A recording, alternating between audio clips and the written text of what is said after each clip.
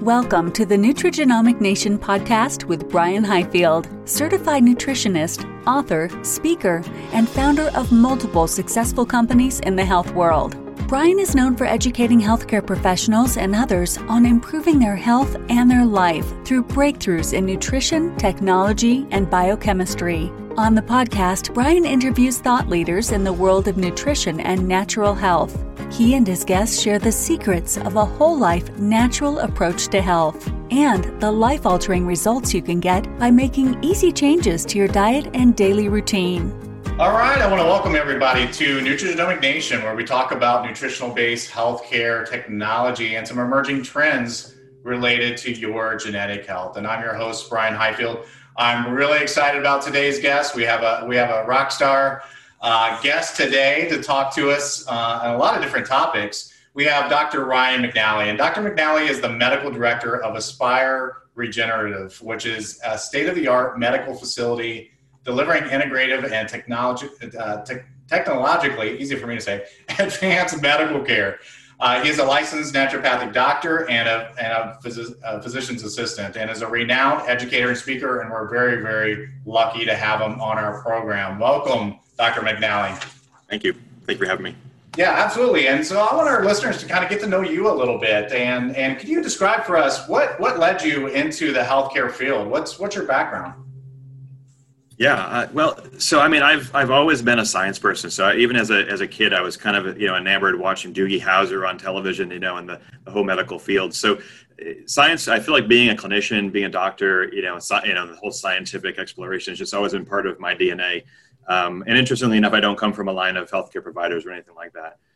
But I think some of the things that shaped me are some of my environmental exposures. So I grew up with a family that had a big garden in their backyard. My grandfather grew tons of fruits and vegetables and so forth. So healthy eating was kind of, partly pragmatic for them, but also just part of what we grew up with.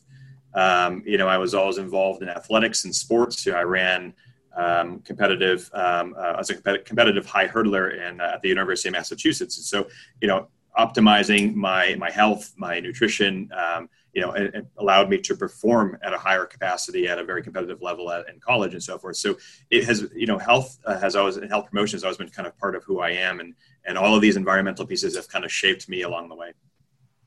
Awesome. Yeah. Very, very interesting. That's just really cool. And I'm really interested in the sports aspect, and maybe we can touch on that a little bit in our program. But for our listeners, can you just tell us a little bit about what regenerative medicine is and how that's different from your typical treatment that you might receive from your primary healthcare provider? Yeah, absolutely. I think the easiest way to understand it is kind of comparing it to what people are used to. So people are used to kind of going into their clinicians with medical problems. So I have a disease or I have a symptom and I'm looking for some help with that. And so, we largely do symptom management. We also do disease. We do basically disease control as part of kind of your standard medical centers. They also do a lot of risk mitigation. So they'll screen for health conditions and so forth to try to do early prevention and early treatments. That's what people are used to in the annual physicals and so forth. Regenerative medicine has a different look. Regenerative medicine is essentially saying, okay, if we are young and we have healthy cells and healthy tissues, and most young people are healthy, aside from, congenital conditions and kind of, small populations and so forth. The cells and the tissues of young people are very, very healthy. They are loaded with stem cells. And so these stem cells can heal tissue very quickly. That's why, an 8-year-old that gets an injury as compared to a 6-year-old gets an injury, the 8-year-old heals much, much more quickly, right? Somebody who's much older has a much harder time healing. They just have a much better regenerative capacity. Matter of fact, some people will refer to kids as lizards because they can, seemingly regrow their tails, so to speak. Not quite, but it works for an analogy. And so regenerative medicine tries to tap into that fundamental principle of the body's ability to heal itself.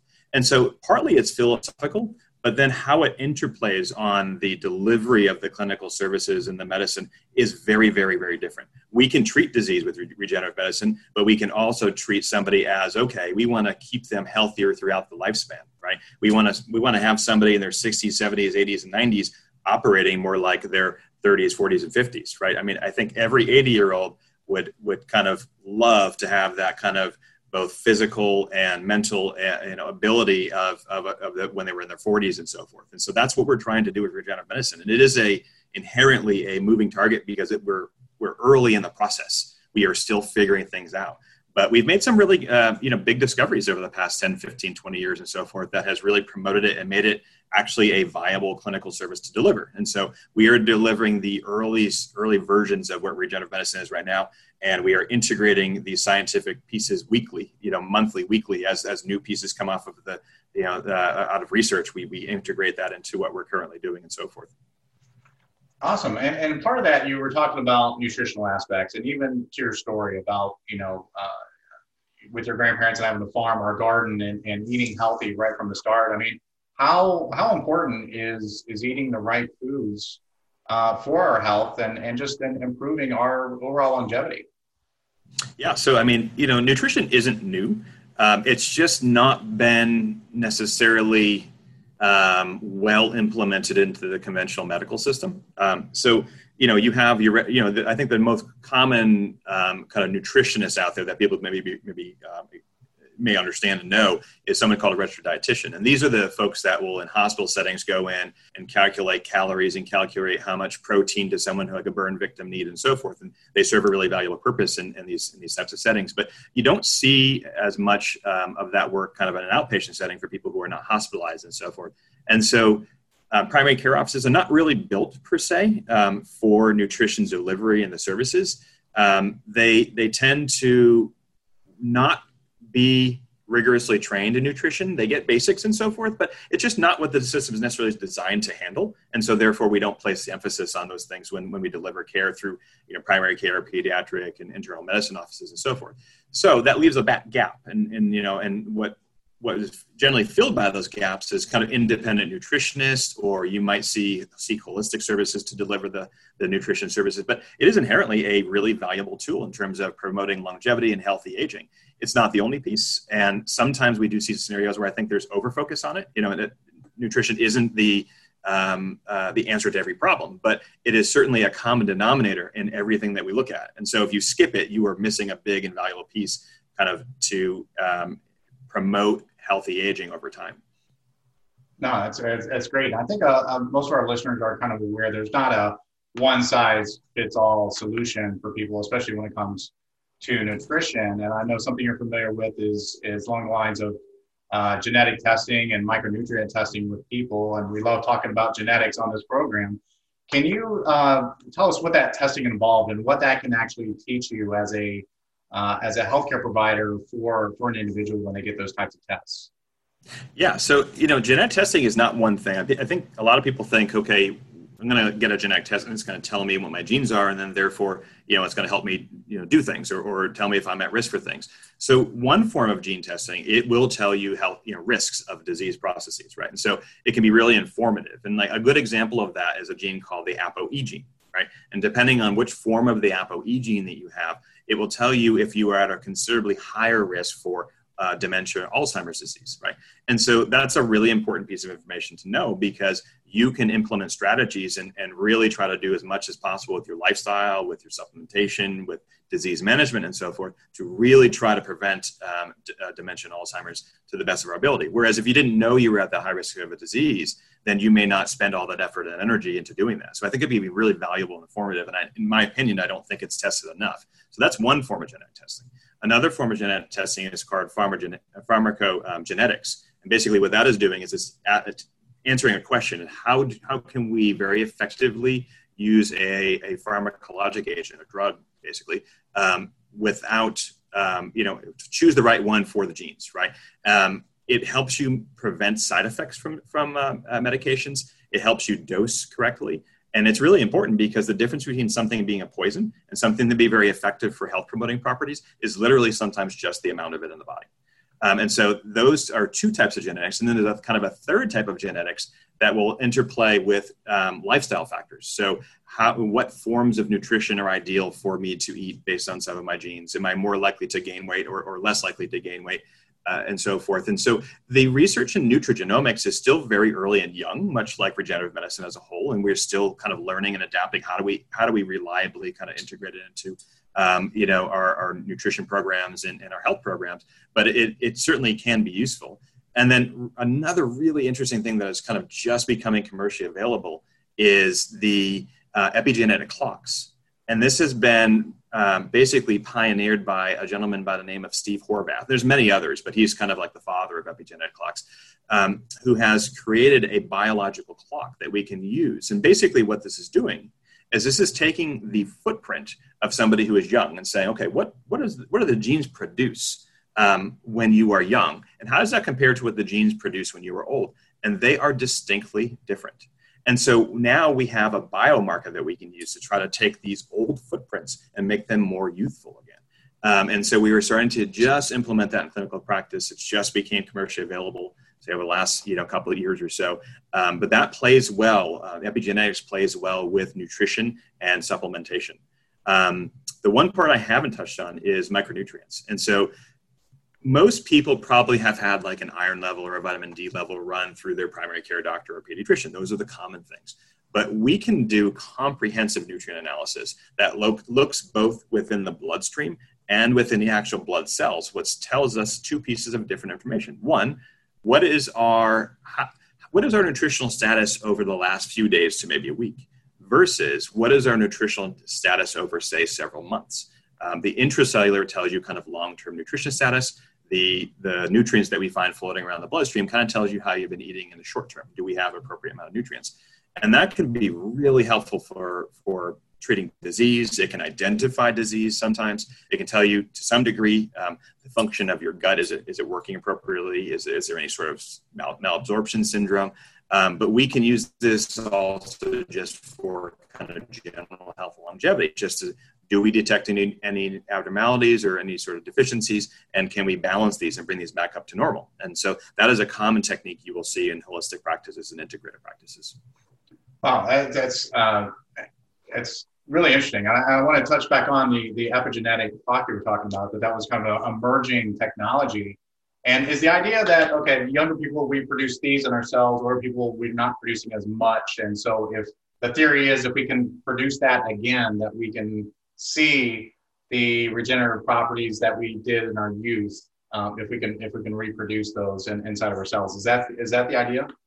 Yeah, basically. I mean, we haven't really had anything. If I could give somebody a pill, that has shown to say reverse the age of a mouse, right, or an animal model, and you take it, you don't see somebody kind of go through a age reversal process in front of your eyes. You don't see someone go from old to young in front of you. And so how do you know if it's working, right? The only way to know that is to do a long-term study and give it to someone consistently over years and years and years and years as they age and see if they age longer and more gracefully. Those are really expensive studies and they're really long studies, so they don't get done, And so we have to rely on these animal models to produce it. So the epigenetic clock actually gives us an opportunity to, in real time, implement something and then see how do our genes respond to that, and does it make us look more youthful or does it make us look older? And that's a really exciting development.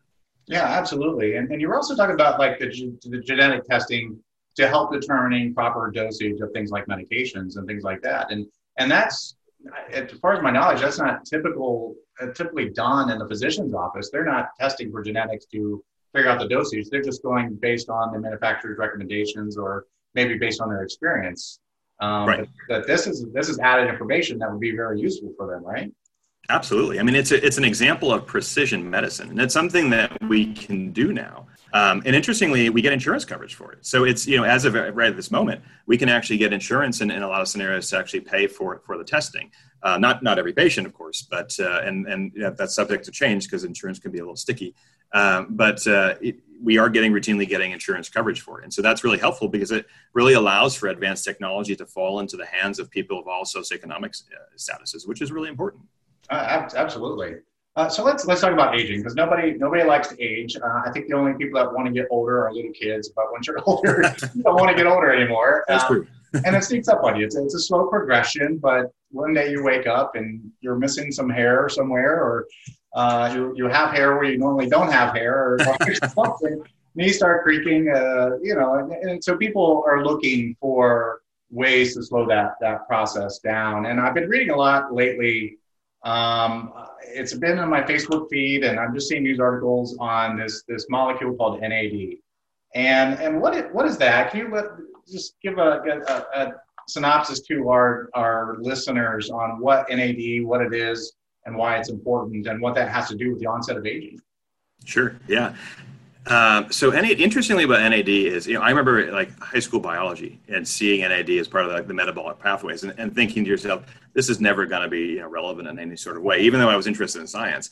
And lo and behold, many, many, many years later, here I am using NAD in a clinical setting. And so, sometimes these things come around, but anyone who has had high school biology has actually seen this, because you learn about it when you learn about mitochondrial function. And so it plays an enormous role in energy production. So it's called NAD, and it stands for nicotinamide adenosine dinucleotide, which is why we just say NAD, because it's hard to say. That's a mouthful. It's a mouthful. It certainly is, yes. But if you think about how many cells we have in the body, we have billions of cells. How many mitochondria we have in the body? Millions of mitochondria. And these mitochondria responsibility is basically to run the system. It runs the system while we sleep. It makes the heart beat, makes the lungs function. All the cells kind of stay healthy and kind of do their thing while we're sleeping. And then throughout the day, when you're active and you're doing things, if you raise your arm, right? I had to just send a message through the nervous system to my muscles to fire, to move my arm. That takes energy, right?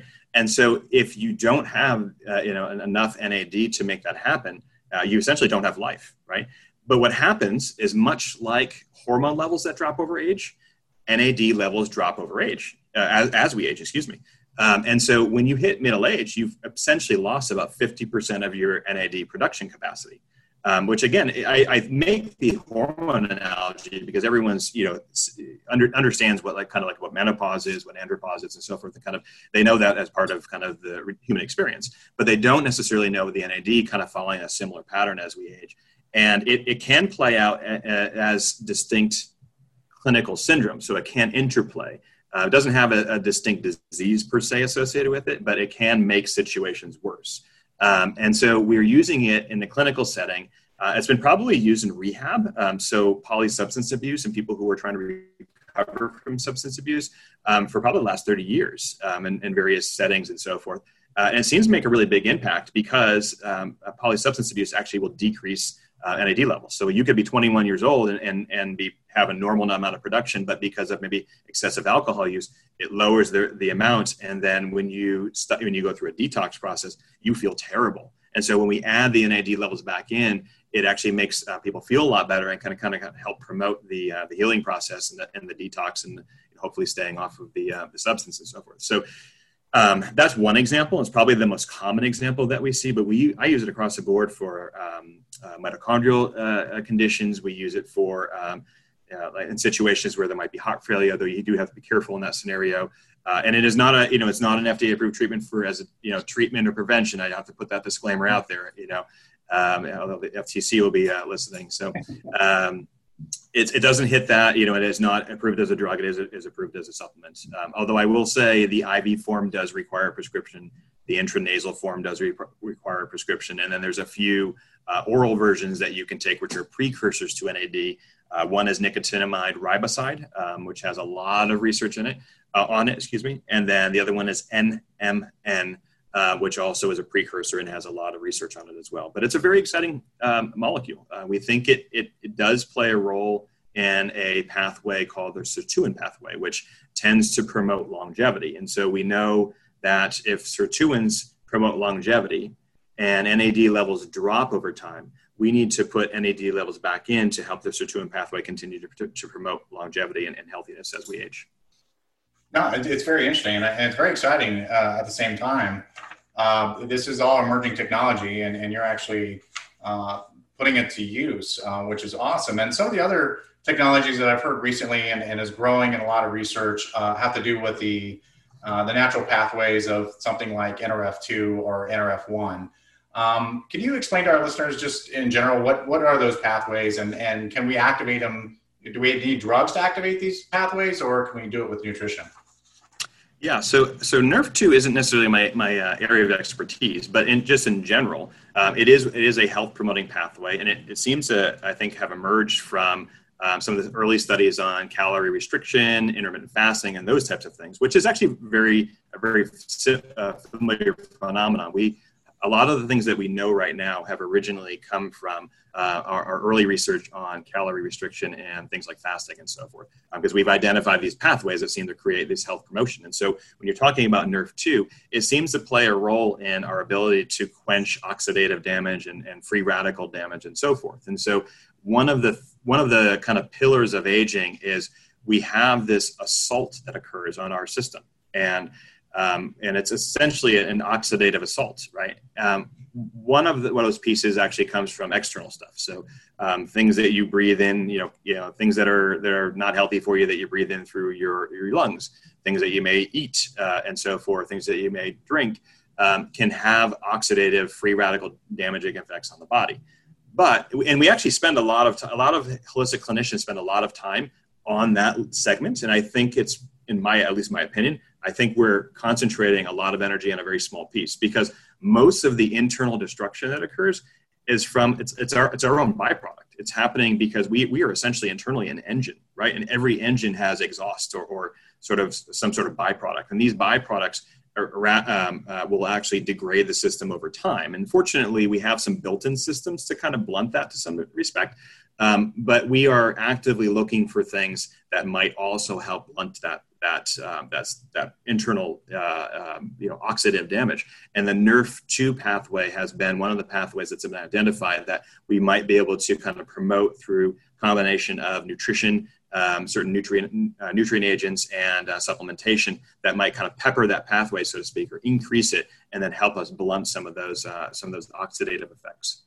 Awesome. It's all good stuff. And I want to switch gears on you a little bit, because I want to talk about something a little more topical, because we're in the midst of a pandemic, and every time I turn on the news, we're reminded by the CDC, their guidelines, socially distant, wearing a mask, all these things, which I kind of categorize as hiding from the virus. But not many people are talking about actually what we can do to support our internal functions to really prepare in case we come in contact with this virus. What are some things that you would recommend as far as boosting someone's immune system and just support, just have it as healthy as possible, just in case we come in contact with any type of foreign body that wants to invade us and wreak havoc inside? Yeah, it has been quite the year. It really has. Extraordinary. I don't know if that's the right word to describe it, but out of the ordinary, yes, I suppose.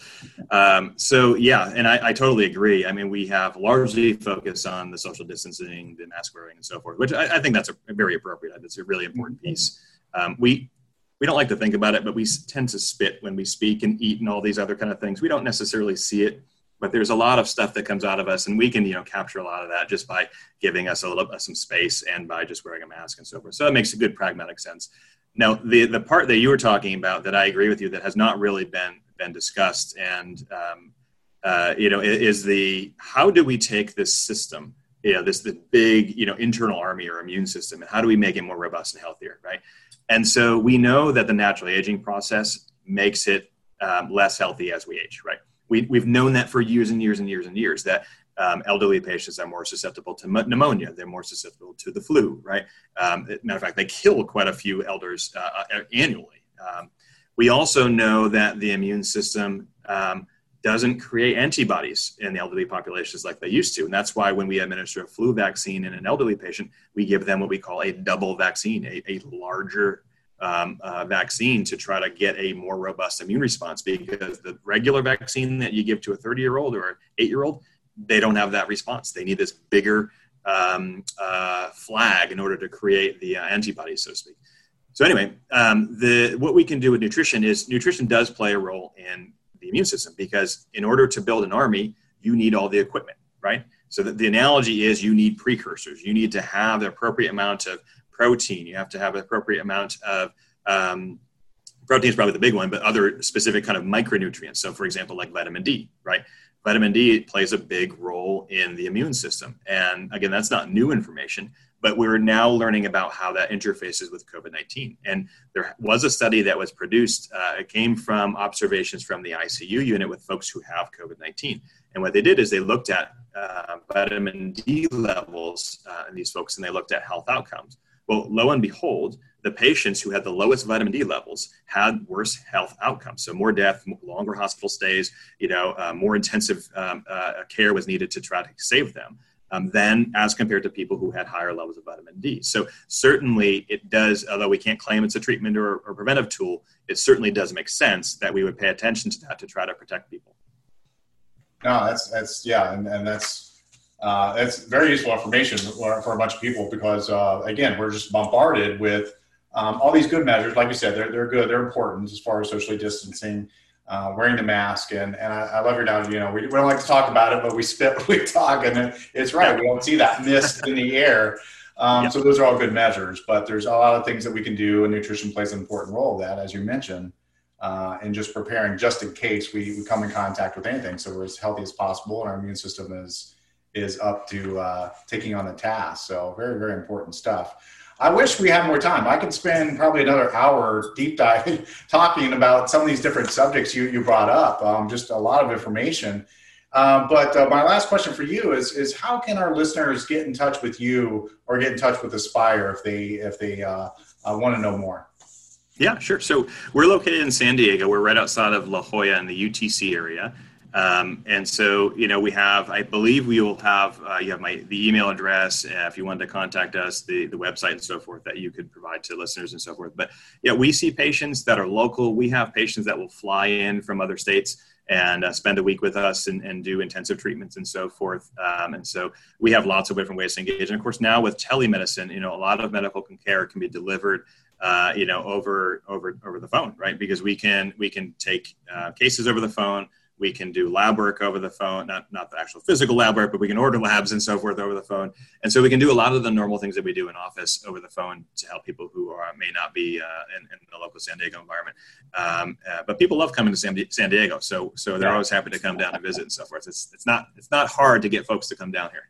That's right. There's worse places you can go to for sure. So exactly. That's awesome. So thank you very much, Dr. McNally. Our guest has been Dr. Ryan McNally, who's the medical director of Aspire Regenerative. And so from all of us at Nutrigenomic Nation, I hope you enjoyed our discussion today, and we hope you join us next time when we discuss other topics related to your good health. Thank you so much for listening. Thank you again, Dr. McNally.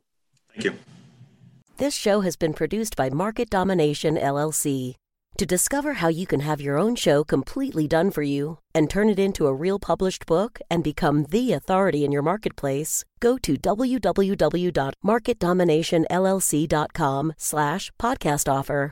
This podcast is a part of the C-Suite Radio Network. For more top business podcasts, visit c-suiteradio.com.